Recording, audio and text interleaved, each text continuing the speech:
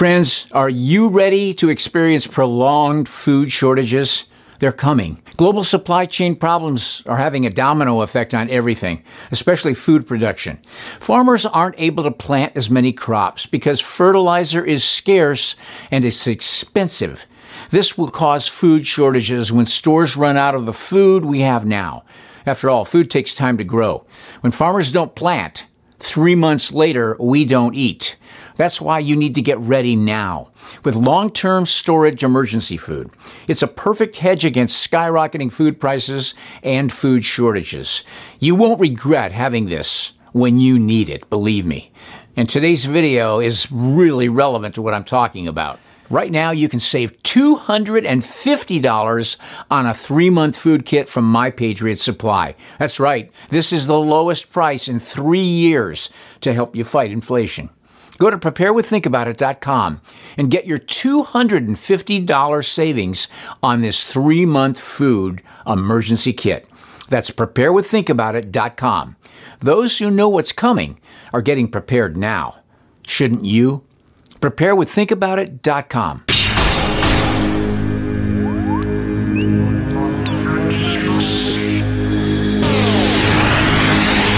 Hi, Steve here. This may seem like an obvious thing to say, but are you aware that we are the only ones living in time? Humanity past, humanity present, and humanity future are all and have always been in what we call time.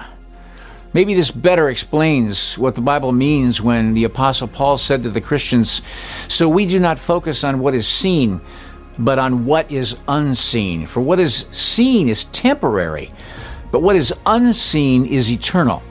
If the people of this world system recognized this reality, many of them would stop chasing after the shiny objects that they waste their time on, trying to reach a goal for eternity within the time sphere apart from the way God instructed us to, because it's complete foolishness. All of mankind has been operating and functioning within a period called time, as opposed to the place where God and the angels function and always have functioned and always will function, and that's called eternity past and eternity future, which is kind of a misnomer because eternity has no time.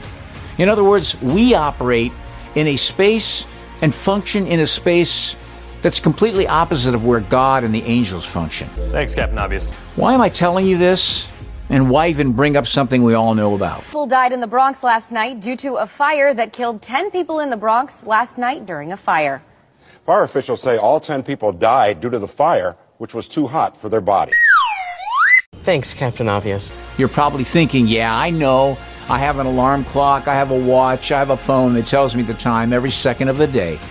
But what you may not realize is that God uses time to mark things in His schedule and to cut off things when He's decided the time is up. If time doesn't really matter that much, then it wouldn't have been mentioned in the Bible 623 times.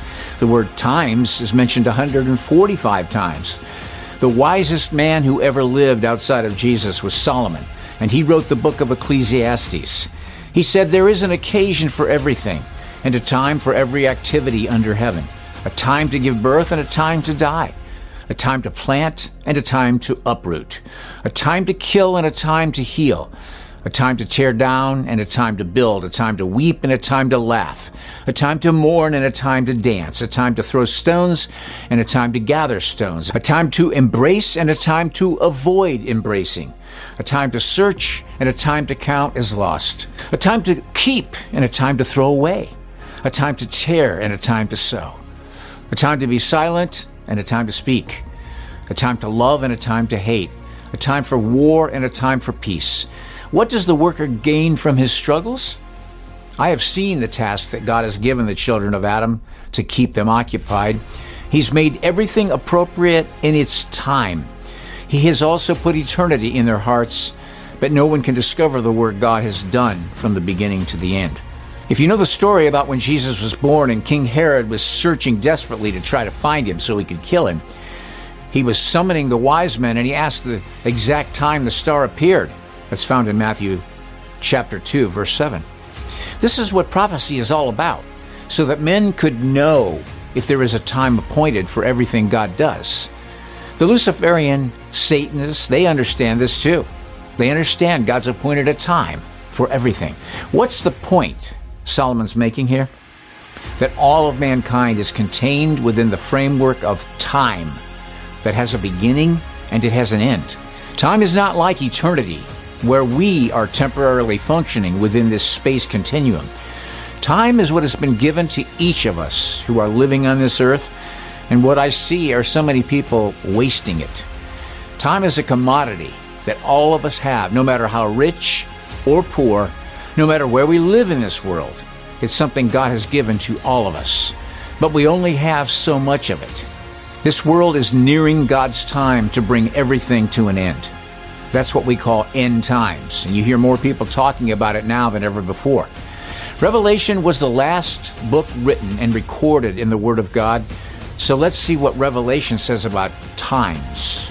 Blessed is the one who reads aloud the words of this prophecy, and blessed are those who hear the words of this prophecy and keep what is written in it, because the time is near. And swore by him that lives forever and ever, who created heaven and the things that are therein, and the earth and the things that therein are, and the sea and the things which are therein, that there should be time no longer. The nations were angry, but your wrath has come. The time has come for the dead to be judged, and to give the reward to your servants, the prophets, to the saints, and to those who fear your name, both small and great. And the time has come to destroy those who destroy the earth. I always remember this verse, especially when I see the chemtrails poisoning humanity and all living things on the face of this earth. And I remember that the day is coming, and the time will finally come when God will destroy those who have destroyed this earth. Therefore rejoice, you heavens, and you who dwell in them. Woe to the earth and the sea, because the devil has come down to you with great fury, because he knows his time is short. Another angel came out of the temple, crying out in a loud voice to the one who was seated on the cloud, use your sickle and reap, for the time to reap has come, since the harvest of the earth is ripe. Then finally, there's this last one, when the angel told John, don't seal up the words of the prophecy of this book, because the time is near. None of us knows how much time we have before we enter eternity. For those who believe once they die in this body, that's it, that's the end, they will painfully discover that they've simply moved out of time into eternal suffering and punishment. There is a hell and there is a heaven, and no one can plead ignorance before God when all of us have access, even the poorest of nations, to the Bible, to the Word of God. And I believe there's no man or woman alive that God will not reach by the spoken word or by the written word before the end of all things. For the people who want to try and negate the gospel by saying stupid things like, well, what about the hidden tribes on earth who have never heard the gospel yet? What about them? Don't worry. They'll hear it even after we're gone. God's not depending on man or even on his church to deliver the final gospel message preached to all of mankind. And here's the proof in the Word of God. Then I saw another angel flying high overhead with the eternal gospel to announce to the inhabitants of the earth, to every nation, tribe, language, and people. He spoke with a loud voice. Fear God and give him glory, because the hour of his judgment has come. Worship the one who made heaven and earth, the sea, and the springs of water. There's a link in the description box below that I leave there for anyone who doesn't know how to pray but would like to ask Jesus Christ into their life. If you want a relationship with a living God who came in the body of a physical human but was truly God, who suffered and allowed himself to be crucified and then rose from the dead on the third day, that's the God I'm talking about. That's the God you can give your life to and have eternal life, and know that when you die in this body, you will live with him for eternity. Think about it.